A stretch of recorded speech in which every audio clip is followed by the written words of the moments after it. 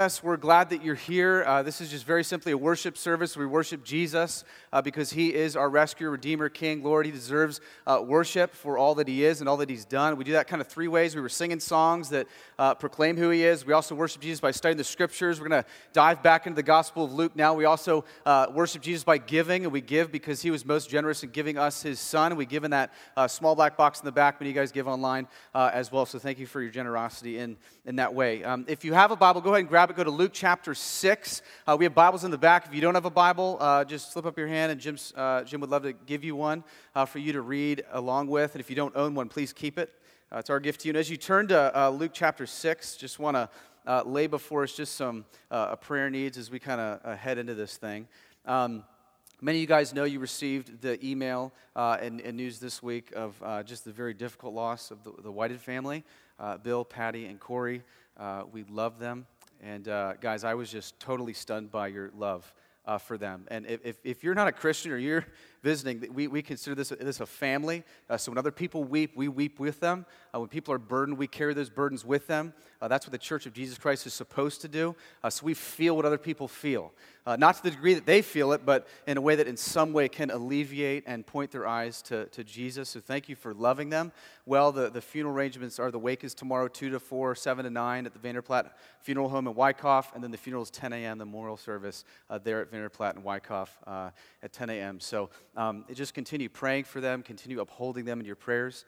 Also, I think Saturday, Diane Ken Carl, Diane's mom passed, and then yesterday, Chris Rittinger, his mom passed. So we've just been assaulted with deaths this week. It's been a heavy week, and Christ has been in it, and he's been upholding us through that. So lots of needs. Just continue praying for your brothers and sisters in the room, that Christ would be all things to us, okay? Let's pray, and then let's just dive into what God might want this morning.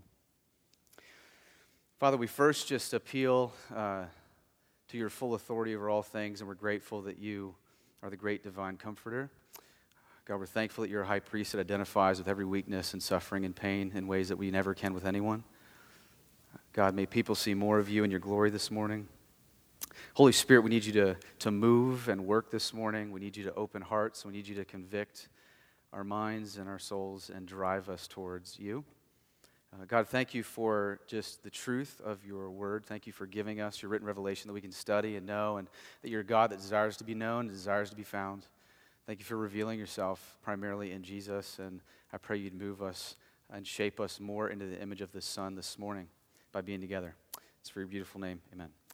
Amen. Luke chapter 6. If you're just dropping in, here's what I want to kind of do is catch you up to speed on the Gospel of Luke. Luke is a physician. He is a doctor. He kind of traveled with the Apostle Paul, and he's writing this letter to this guy Theophilus, who was probably a Roman citizen, a Roman government official who's skeptic of the things of God, skeptic of the things of Christianity, his life and teachings. And so what he's doing here is he's going, hey, Theophilus, I want to lay out for you why you can trust and know the life and teachings of Jesus, and not just trust and know him, but be changed by him, be transformed by him, okay? So I say this all the time, and I'm going to keep saying it. We don't want just people with more information when you leave here. We want you to be transformed by the information you receive. So a good thing to do is as you're listening this morning, as you're hearing the word, don't just try to memorize these facts and then feel better about yourself leaving. Ask, okay, what is Christ doing in you? What is he calling you into that may confront sin, that may confront idolatry, that might confront worship in your heart? What is it that he's poking and probing at to not steal from you, but lead you in a deeper joy and deeper life? Okay, remember, the God of the universe is for you. Okay, he's not a God that wants to take and steal. He wants to give generously. We see that right off the bat in Genesis. He says, hey, Adam and Eve, hey, have at it, have everything, just don't do this. And everyone thinks that one thing is God taking. No, he's super generous. He says, you can have all this. I'm just giving you this little slice over here, this little tree of not to eat of. Of course, we did that. We follow in their footsteps, inheriting all the original sin of our mom and dad, Adam and Eve. And so here we are sitting, needing desperately grace and mercy that can only be found in Jesus. So here we're in Jesus' one of his most famous sermons, the Sermon on the Mount.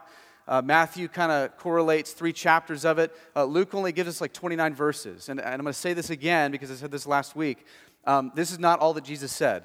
Okay, so Jesus probably gave a couple hours sermon. He's the best preacher that ever lived, ever walked. He could hold crowds better than anybody. I love that none of them were seeker sensitive. You can even just last week we saw that he just goes after the heart. He forces you to take honest stock of your soul. and he just lays it out. This is what the kingdom of God is, and this is who's in it.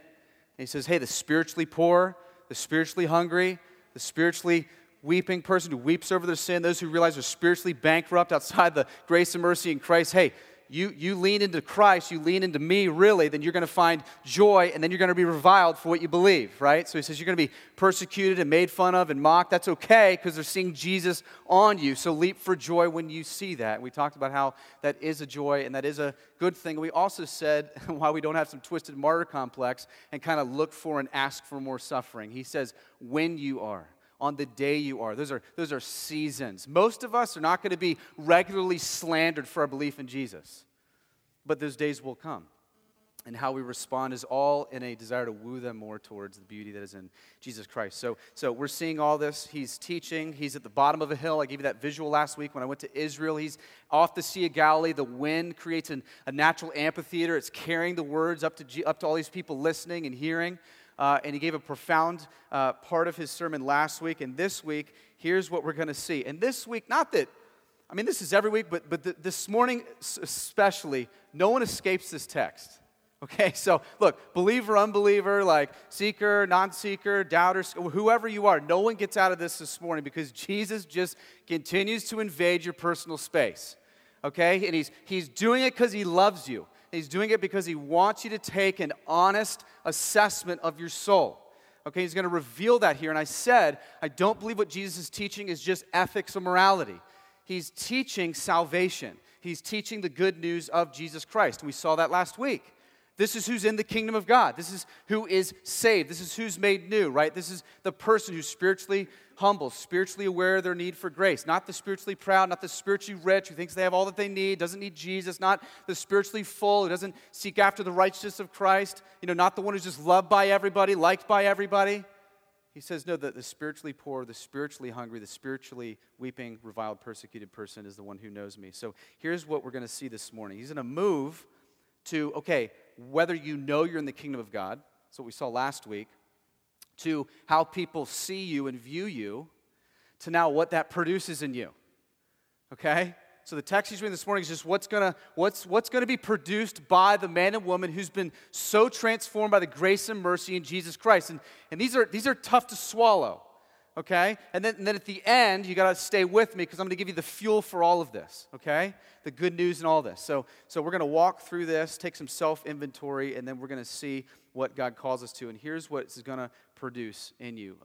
Transformed heart, mind, soul in the gospel of Jesus Christ produces countercultural, impossible, dying to yourself love.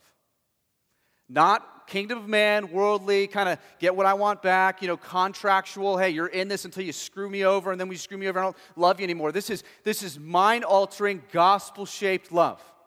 Okay, this is what is produced. This is what the Holy Spirit empowers believers to do. Verse 27, pick it up. This is what Jesus says. He says, but I say to you who hear, love your enemies. Okay, most of you want to leave now, right? Let's just walk out the door. Love your enemies. No caveats here.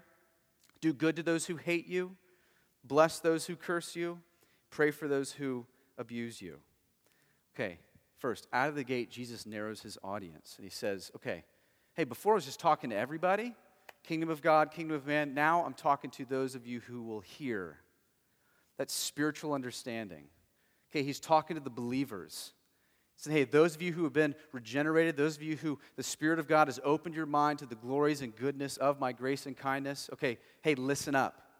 This is you. And maybe there are others you hear, right? You close your ears when you walk in the door, right? You don't really want to hear, you don't really want to listen. So he's going, those of you that want to hear, those of you that want to listen, those of you that want to be driven into deeper life and deeper joy, hey, pay attention. And then he says something that is just counterintuitive to all things that we understand. He says, love your enemies. So your awareness of your sin and total reliance on Jesus will produce in you being known by not just that you hate your sin and want to walk in the light, but that you love people, and not just people, you love your enemies. Now let's just take some honest stock for a minute. Okay, That's just the word for antagonist, the antagonist in your life. Who harms you, who slanders you, who speaks wrongly about you, who despises you, who pushes things, half-truths, lies? Who is it that is the enemy in your life? And don't let this be like some hypothetical, ethereal, like, well, I'm not really sure. No, see their face. Okay? Right now. Boss, coworker, spouse, kid, family member, friend, neighbor. Who is it? Not audibly. Yeah, you all start. This is great. Get my laundry out. No, just keep it in. Keep it inside. Right? Who's your enemy? Who is it that just causes you the most pain, the most grief? And I love this because what Jesus is showing you is that when you've been so transformed by the grace and mercy of Jesus Christ, you don't become a sectarian and huddle up like a monk and don't talk to anybody. You actually initiate. You're going to engage the life and mind of people around you. You're not going to try to retreat from people that don't like you. You're going to actually walk into the hurt and do something gospel-shaped in it. Now, here's what you got to get to. This is all in hopes that people see that you and I have been bought by Jesus. He's going to say, all the way at the end, we're going to get there, he's going to say, this will testify that you're sons of the Most High. This will reveal that people know you as a Christian. Okay? So one of the most profound ways you're going to demonstrate you've been changed by the gospel is the way that you love, the way that you speak, the way that you act, and the way that you pray for people who don't like you. That's weighty. And so here Jesus is showing that we engage people, we engage the kingdom of man with hopes of them seeing not you as a good neighbor or a faithful worker, but that they see Jesus. They see crazy grace. They see crazy kindness and mercy. So Jesus says to you and to me, love your enemies. That's just cultivating an affection for them. You're growing in love for them, not hatred. That's what's happening in your heart. And as you think about your enemies, I also want you to know he's speaking to, we could roll it into the church, but he's speaking to people who do not know Jesus. He's talking about people outside the kingdom of God. Those who don't have a regenerate mind. Those who don't see Jesus as beautiful. Those who don't love the gospel. Those who don't love the things of God. Those who don't love the scriptures. And Jesus says to us, hey, true disciples, hey, those who are actually following me, not those who claim to like Jesus or go to church or, just attend all the events or do all the retreats, like true disciples, hey, love your enemies. Why? Because it's not normal. This is going to mark you as otherworldly. I mean, look, the basic mantra of the day is, okay, love those people that kind of coddle you and care for you and speak well of you. Man, don't love those people that despise you, right? The workplace, man, hate them, revile them. No, they don't deserve that, right? They don't deserve kindness. Your nasty neighbor, they don't deserve you to even pay attention to them when you pull in the driveway. You put the large fence up, you put tasers out, you get inside, hunker down. I don't want to talk to Alfred, John, I hate them, right? You don't engage them. Your boss that treats you like second class, but you work, he doesn't deserve me to work well. He doesn't deserve me to work faithfully, right? That person that slanders you with words and talks about you, man, they don't deserve me to reach out to them or talk to them or show kindness to them, right? Totally upside down, right? The upside down kingdom of God. And this is amazing. He's simply saying the antagonist who harms you, causes you injustice, grief, stress. Jesus says, love him. Love him. And now here's what's really important to get. This was so countercultural to the people of Israel listening, especially. Okay, because what had happened was you had this Judaistic belief, okay, that kind of got intertwined with this kind of hybrid understanding, okay, this kind of hybrid belief of this wacky understanding of with man's innovation and human tradition that said, hey, love your neighbor but hate your enemy. Okay, so really what it meant was, hey, those who kind of treat you harmlessly, that's your neighbors, so love them. Hey, those who despise you, hate them, they're your enemy. Okay, so understand when Jesus steps into this space, he's got these crowds there and he says, love your enemies. Understand, that was straight up offensive to them. They're going, love your enemies. That's immoral. That's not right. Right? Vengeance was virtuous to most of those listening, to most of those who had been taught a certain way, right? So as he's saying, love your enemies, what they were listening to was something that was countercultural to what they had been taught. So, man, no, don't love your Arab neighbor. Don't love the Palestinian terrorist. Don't love the oppressive Roman government. Hate them. Man, they were taught to even hate those who didn't hold up to laws and traditions, to condemn them. Why do you think most of the believers were thrown out of the synagogue and whipped and beaten? Because they believed a different law and a different tradition. And so further, you can keep looking at all this. There was this popular belief in the Jews that they were kind of the ones responsible. It was passed down to carry out God's vengeance on those who were wicked. Okay, so what you have is you go to like Deuteronomy 23 and you look all the way back there. You have God basically using the people of God of Israel kind of as instruments to wipe out wicked nations, right? Okay, so, and sometimes he would use Israel, but he used a lot of nations, right, to pronounce judgment. But here's what they missed. They thought somehow that got passed down to them. So on a personal level, we enact vengeance. We despise those who despise us. We criticize those who criticize us. We hate those who hate us. No, they missed Deuteronomy 32, where Jesus comes along in the same kind of stream of thought and says, no, vengeance is mine. Like, I'm the one who judges. I judge whoever I want. like you don't carry it out. You're not the one who acts unjustly. Not one time in the Old Testament will you ever see Jesus on a personal level say, hey, revile for those who revile you. Just pronounce evil on those who pronounce evil on you. You never see it. Now God can do whatever he wants. God will do that. And God will use whoever he wants. Dietrich Bonhoeffer, I think, rightly says this: the wars of Israel were the only holy wars in history, for they were wars of God against the world of idols. What he's rightly saying is God had established Israel as like this theocracy, right? These people of God who he did use as instruments of his justice, but it was never meant to be on a personal level. God never once permitted evil on a personal level. And that's why, if you read Matthew, the Sermon on the Mount, same sermon, what does Jesus say? You've heard it said, hey, love your neighbor, hate your enemy. That's rabbinical tradition. He knows these people have heard this. He's going, I know what you guys have heard, and I know that there's going to be impulses in you to respond differently from how I'm telling you to respond, but I've got a different system. He is flipping the entire Judaic system on its head. His kingdom is upside down to natural man.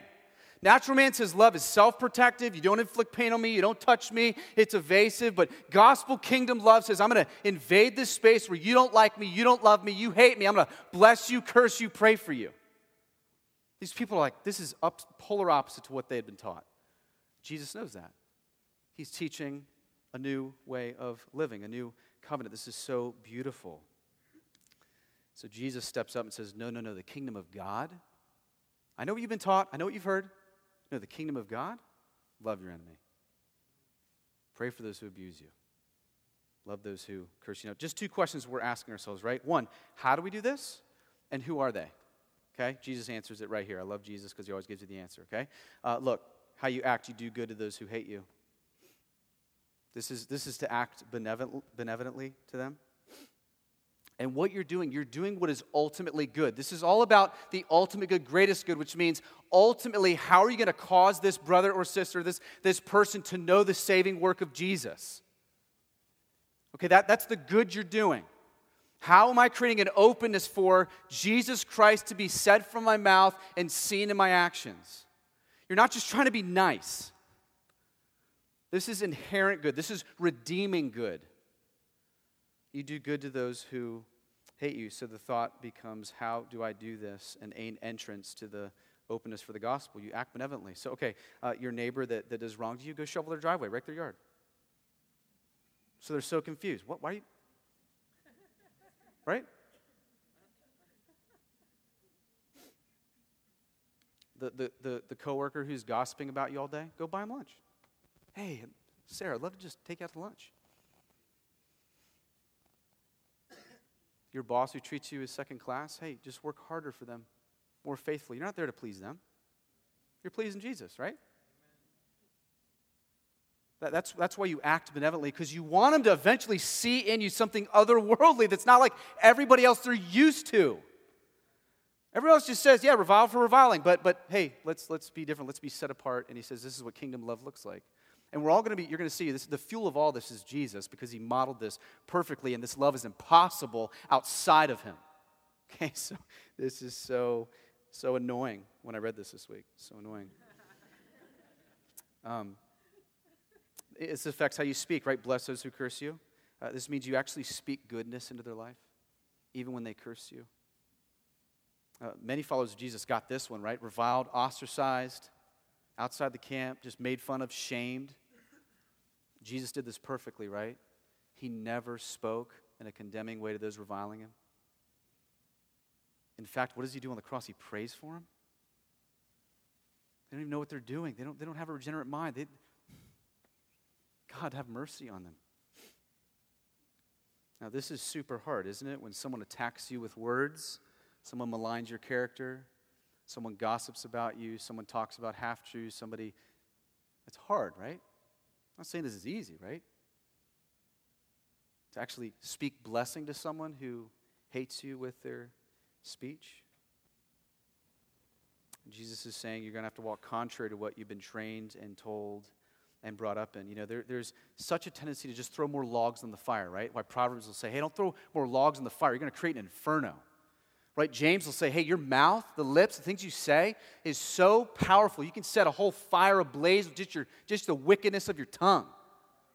So he's saying, put water on the fire. Don't keep speaking cursings. You're not doing what Jesus is asking, what Jesus has modeled. You cause them to ask why. So what's your speech like? I mean, how do you talk about people? Do you just dishonor them? Do you slander them? Do you speak negatively about them? I mean, because you know what you're doing? You're not wooing anyone to Jesus. You're not wooing anyone to a different world or a different kingdom. They're going, well, yeah, I expect that, because that's the way everybody else. All of a sudden, you start speaking positively about those who don't like you. You start speaking positively about that boss that every day you come home, all of a sudden your wife's going, wait, Jeff, what happened? You're speaking kindly about him. You prayed for him today? But he did, right? This is a good, healthy marriage tip, right, in counseling. I mean, just ways that we practically do this. He's saying this is just what comes out of a transformed heart. Finally, I love this, pray for them. Let me ask you a question. Do you presume upon your salvation in Christ? Here's what I mean. Is your first inclination, your first thought with your enemy to think they don't deserve mercy? They don't deserve grace? But me, I do, right? You've seen my rap sheet, not as bad, right? Kind of clean. I got 40% on the test, not 30 like them. And so all of a sudden, you just get angry, you get aggressive, you hate, instead of praying for them because you know you don't deserve the grace and mercy you've been shown, so you start praying they receive the same thing that you don't deserve. Like, do you pray for them? Is that the first thing you think of? It says a lot about the temperature of your heart. It says a lot about how the gospel is actually profoundly at work in your life, is your immediate reaction to those who hate you, curse you, do wrong to you. Do you pray for them?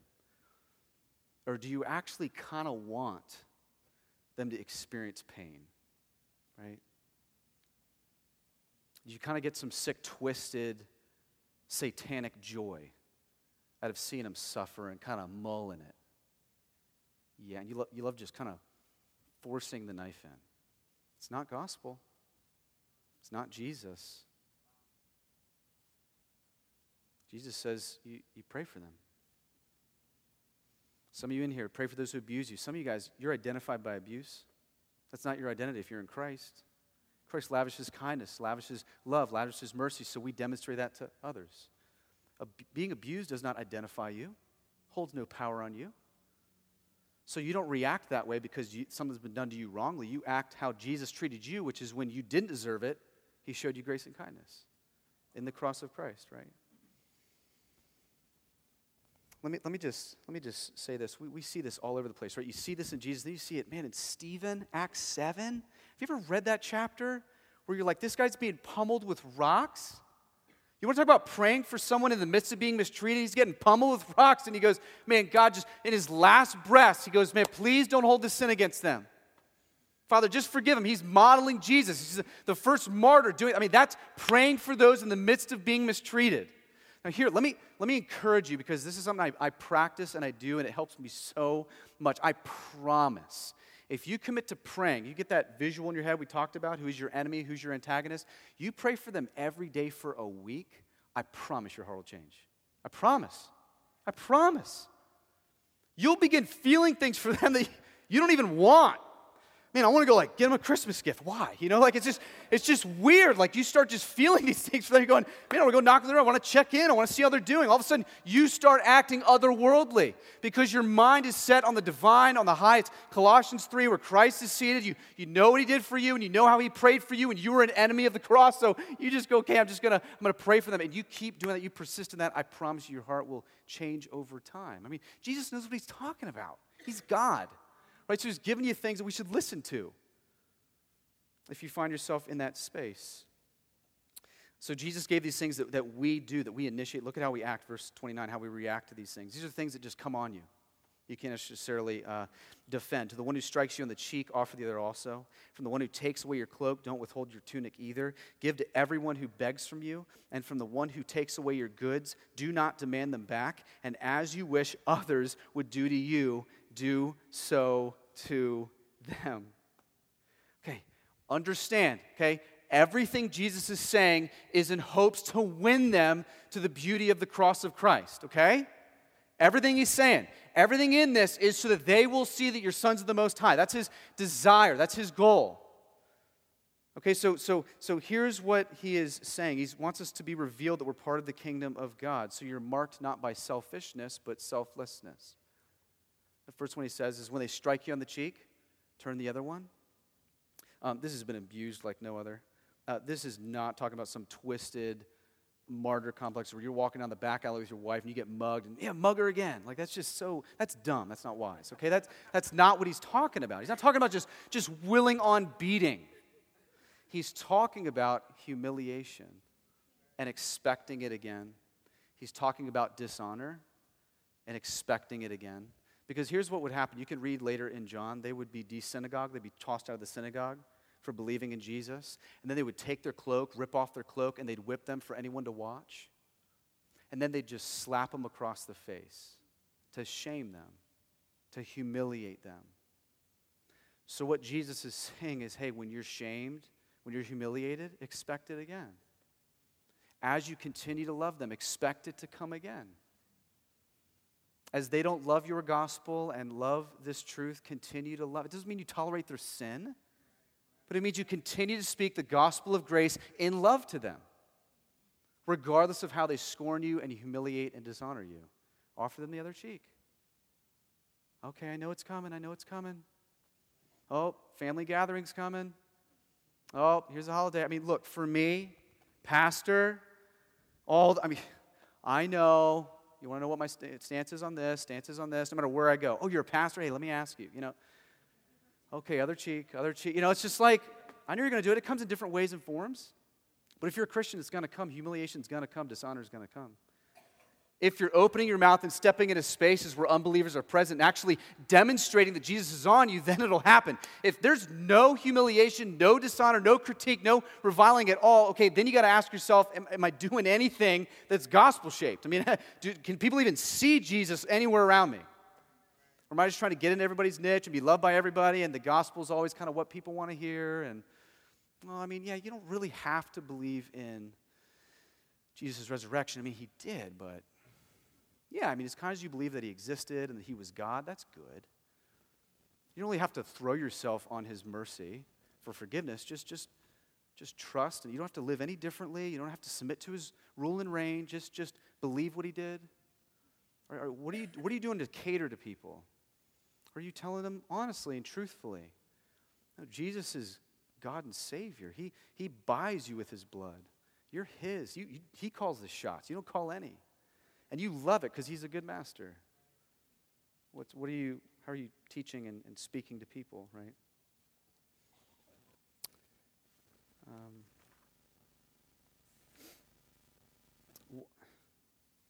why do we do this again? Why do we off the other cheek? Because you care more about your enemy's soul than your relationship with them. Right?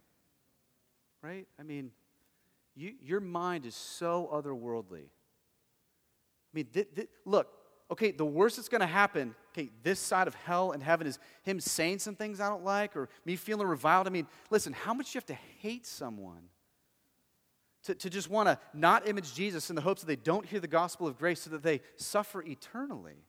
Right? Okay, so he's getting at, man, you act differently because you want to be seen as sons of the Most High. You want people to be wooed to salvation in Christ. So how are you going to love them? So they see some crazy, relentless, radical, ferocious grace in a Savior that rose from the dead that they desperately need. They don't need you. They need a picture of Him living through you. So we're His image bearers now, so we model that. Powerful, profound. You care about your enemy's spiritual state, not just how you feel, not just your feelings. This is hard. But Jesus knows it leads to deeper life. What a better illustration of grace. Right? If they take your cloak, give them your tunic. I mean, a lot of people are just poor. One thing they do to just humiliate Christians was take their cloak and leave them out in the winter naked so they would just freeze and suffer. Jesus did this. They took his cloak and tunic, didn't ask for it back, was hung naked on a cross. What a beautiful display of grace. He's just saying, don't revile, don't seek revenge. Give to everyone who begs from you. This isn't talking about the guy who just abuses you and wants your stuff and already has what he needs. This is talking about somebody who has a sincere need. And they're not a Christian. They see you as a Christian. They actually have a need. They go over to you. They know you're a blood-bought citizen of the kingdom of God. And they say, hey, can I have this? Can I borrow this? And you say, absolutely. And you don't expect them to give it back. Your nasty neighbor, they really need your lawnmower. So you let them borrow your lawnmower. Even if they never give it back with no gas in it. I know it bothers you to the tilt, but you don't care. That's not a hill you're going to battle. It's not a fight you're going to land on. It can flush out in a number of ways, right? Okay, so here's where it gets good. Jesus summarizes this, okay, all of these actions, right? Right here, however you would want to be treated, do to them. Okay, what's Jesus doing there in that last verse? As you wish others do to you, do to them. He's going to later in Matthew 22 say, hey, this is the second greatest commandment. Look at it real quick, Matthew 22 on the screen. It says, you shall love the Lord your God with all your heart, all your soul, all your mind. This is the great and first commandment. The second's like it. Love your neighbor as yourself. He's going, this sums up everything. Love God with everything you have. I mean, passionately pursue Him, know Him, want Him, lean into Him, trust Him. Okay, and that's going to shape in you this upside down kingdom of God love for your neighbor. The unbeliever. The person who doesn't know Christ. The person outside the kingdom of God. So this is going to be polar, countercultural to everything and all the ways that they think. And I love this. The idea here with Jesus and with Luke is this idea that you love people so much that it just bugs you. You can't stand that they be eternally lost. So you love them and you speak and you pray and you bless in such a way that's going to win them to salvation. And you don't care about your reputation. You care about Christ's reputation. You don't care about how you feel and your hurts and your belongings. You care about their hurts, their feelings, their belongings, their eternal state.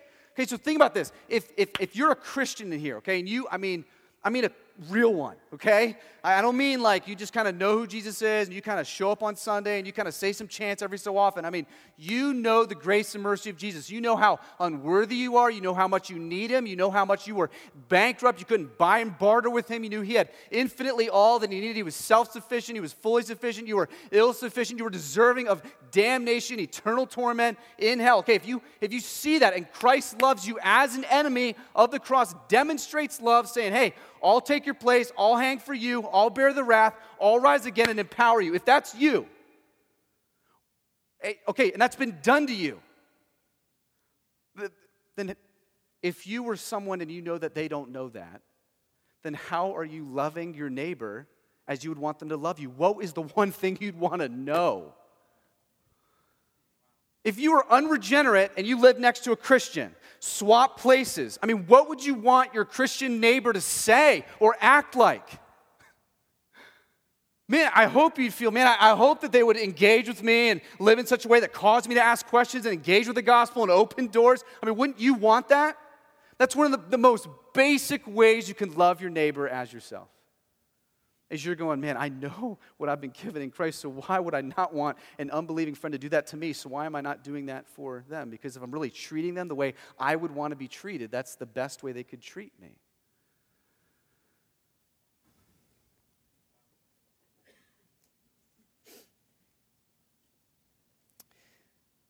Jesus summarizes in verse 32. He's narrowing this all down for us. If you love those who love you, what benefit is that to you? He's just going to show what this looks like and how crazy it is. For even sinners love those who love them. If you do good to those who do good to you, what benefit is that to you?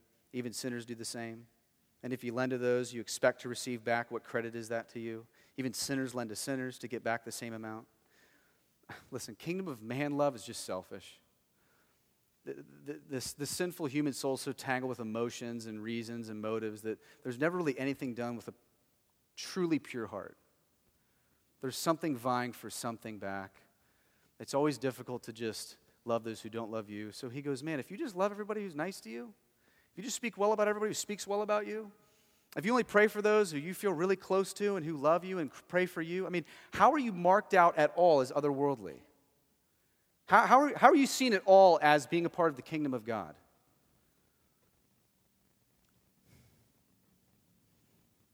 You're just living like everyone else. And so he's going, this is going to testify to something outside of you. So the world says, I'll love you, I'll bless you, I'll care for you, I'll lend to you, as long as you don't abuse me, as long as you don't harm me. The moment you get off, I'm out. That's contractual love. That's worldly love. That's kingdom of man love. Kingdom of God love is covenantal love.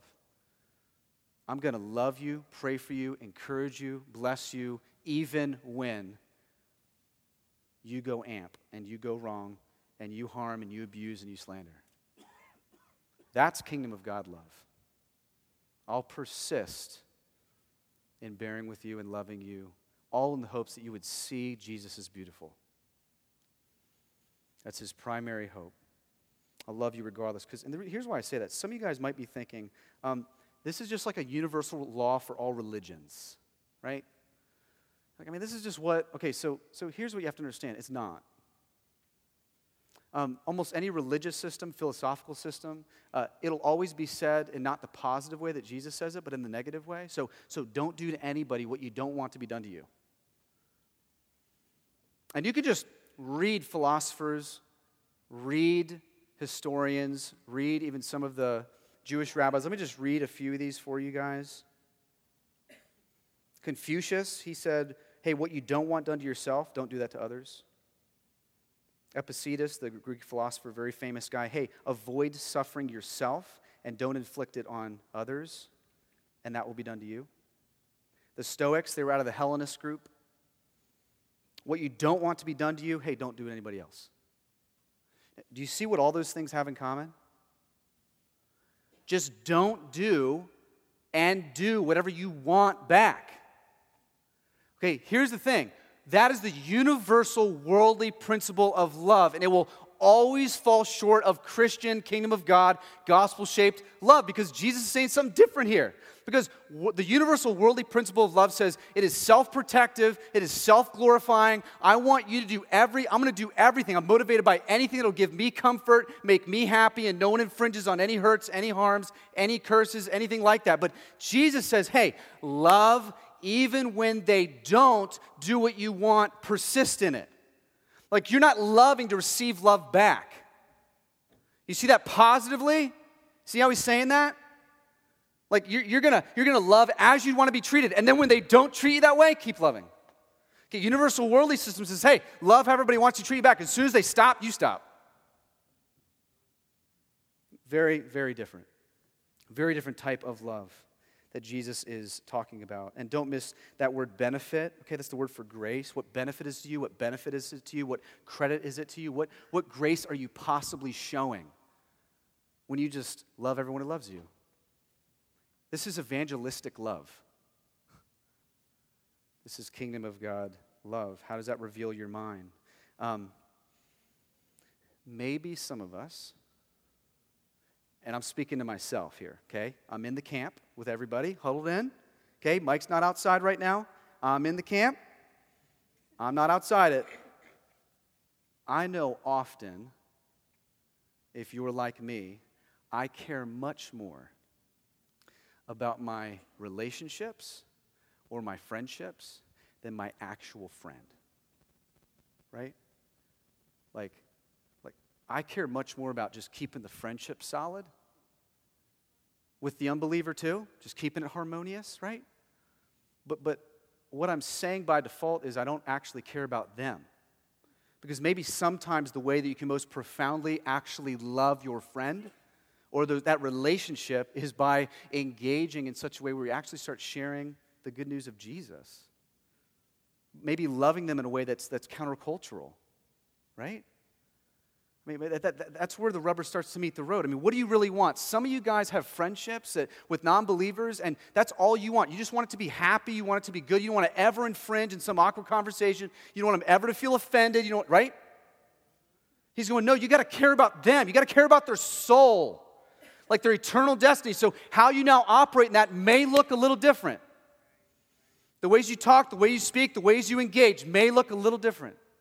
And the ways all to wanting them to see the beauty of the cross of Jesus Christ. So let's land the plane and get to the fuel in all of this, because these are all things that we're called to do, called to be. Jesus ends it with the point of everything, verse 35. But love your enemies, do good, lend, expect nothing in return. Your reward will be great, and you will be sons of the Most High, for he is kind to the ungrateful and the evil. He is merciful, even as your Father is merciful. Why love your enemies? The way to read that is, they will then know you or see you as a son of the Most High. You'll be demonstrating that the gospel of Jesus Christ has so pierced your heart that it's brought you down from arrogance, self-centered, and pride and made you humble and other-centered and God-centered and not self-centered. So then they'll see you as a son of the Most High. They'll see you as, clearly you're a citizen of another kingdom. You're not from here.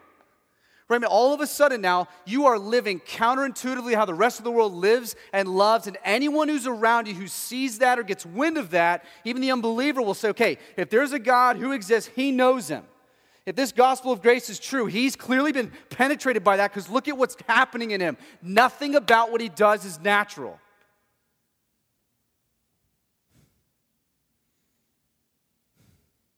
Somebody mocks you, jabs you, persists, love, pray for, so they go, he's one of his. He's not from this world. He's got a different mind. He's got a different heart. He sees people differently, right? Now let me end with this, okay? Here's what we all have to get, or all will be lost, okay? Okay?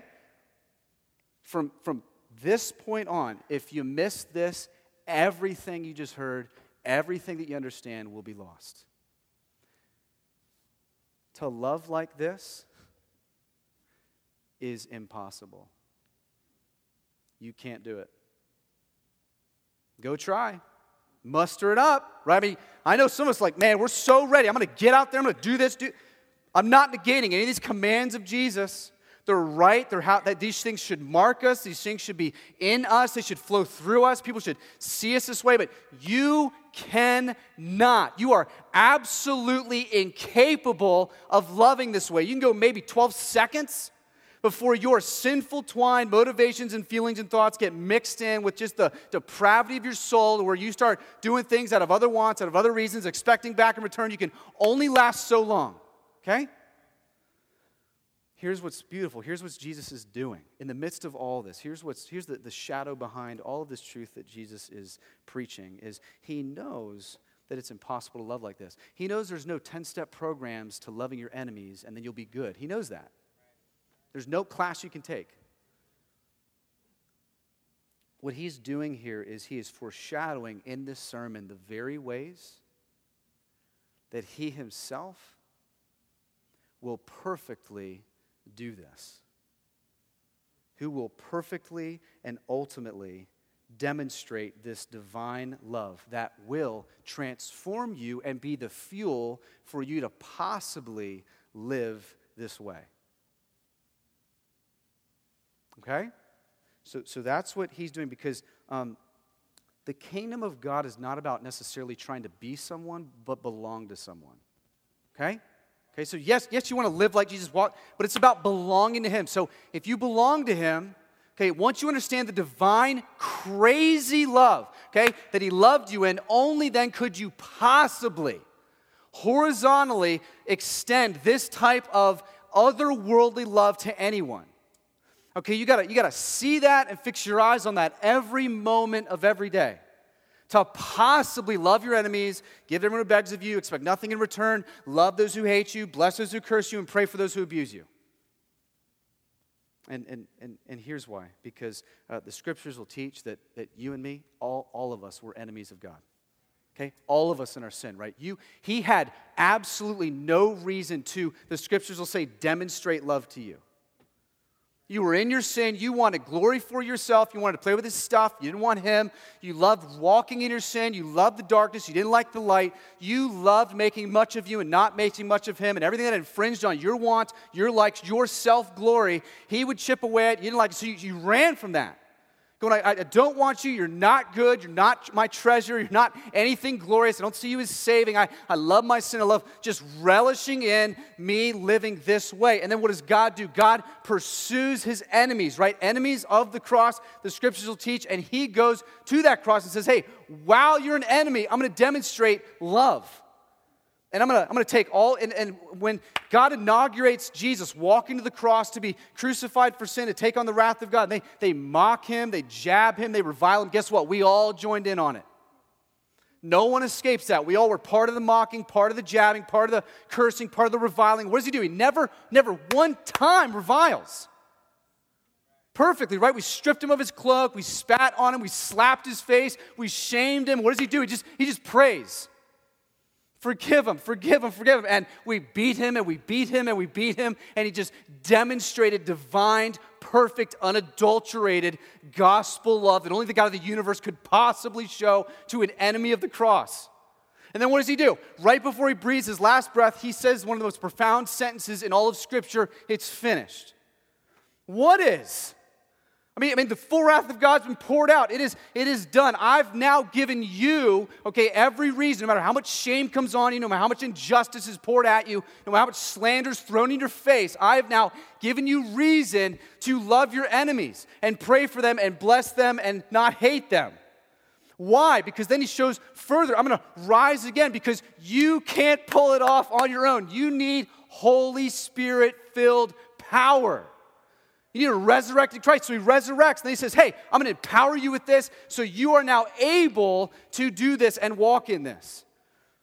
You can't pull this off. This is why, in order for you to love like this, you need this. You are incompetent without the perfect, sinless Son of God being slaughtered for you, taking the wrath of God, rising again, so that you could walk in a glimmer of this love.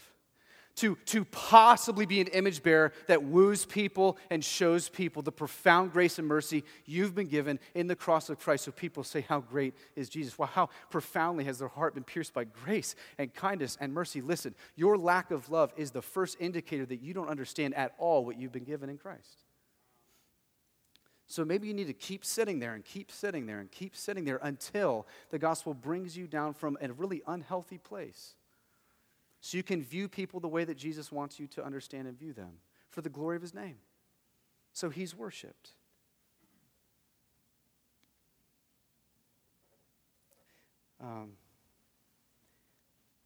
Guys, the goal leaving here is not to love our enemies. It's a byproduct.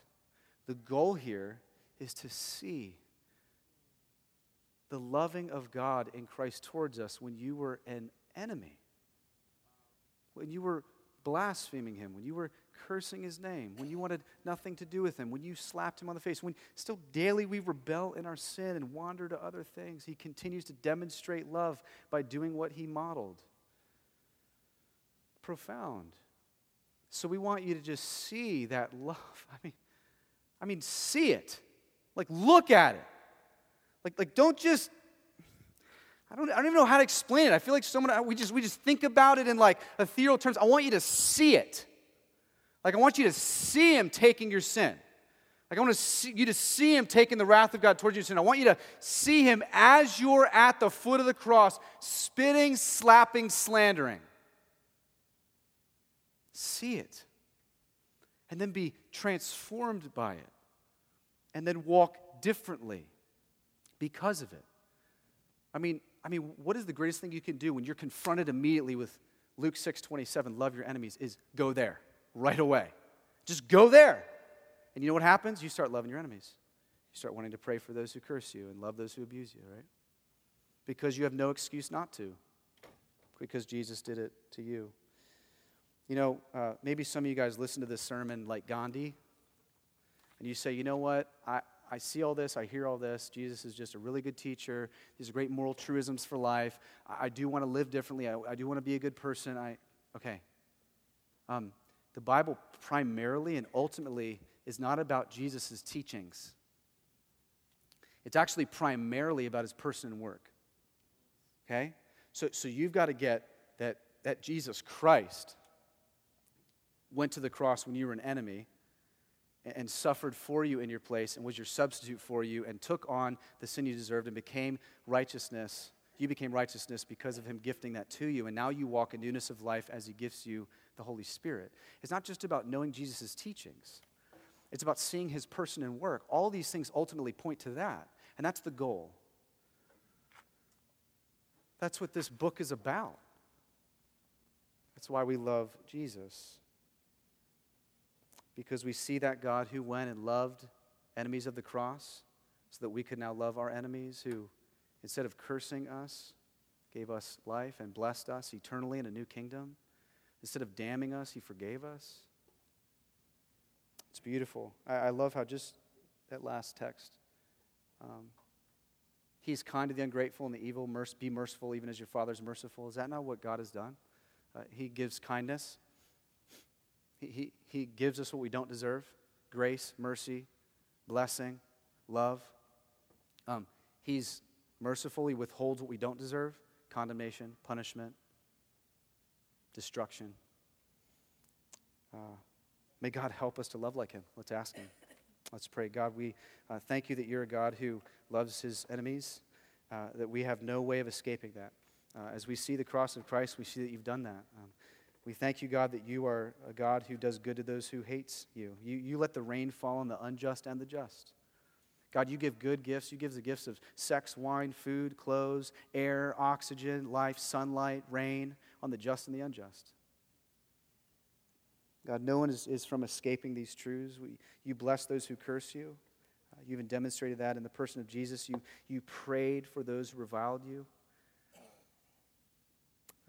God, you let us take your cloak and you gave us your tunic as well. You turned your other cheek and let the humiliation come. God, you never expected anything in return. You loved your enemies. You loved those who cursed you. God, may we be people that does that. God, we are in desperate pleading for the Holy Spirit of God to do this. God, we cannot do this apart from your Holy Spirit that guaranteed us the kingdom. God, we need something outside of us, God. Our lives, our hearts are so intertwined with selfishness and other desires and manipulation and wants and loves and glories. I pray we just see you hanging, see you taking, demonstrating divine love. God, I pray for those in this room this morning who don't know Jesus, who don't want Jesus, who don't see you as good and loving and saving, that you would give them ears to hear, eyes to see. That you would speak this sermon to them in a way that illuminates their mind and they're able to understand. So that they would repent of sin and joyfully pursue and follow you, seeing that you took all that was necessary, you paid the debt in full, so they could walk in grace. Father, as we remember what you did, as we take the Lord's Supper, as we remember your broken body and shed blood, may we find it extremely sweet this morning. May we thank you for it. God, help us to live as you've asked us to live, only by looking at you in the way that you lived. In Jesus' name, amen. Amen.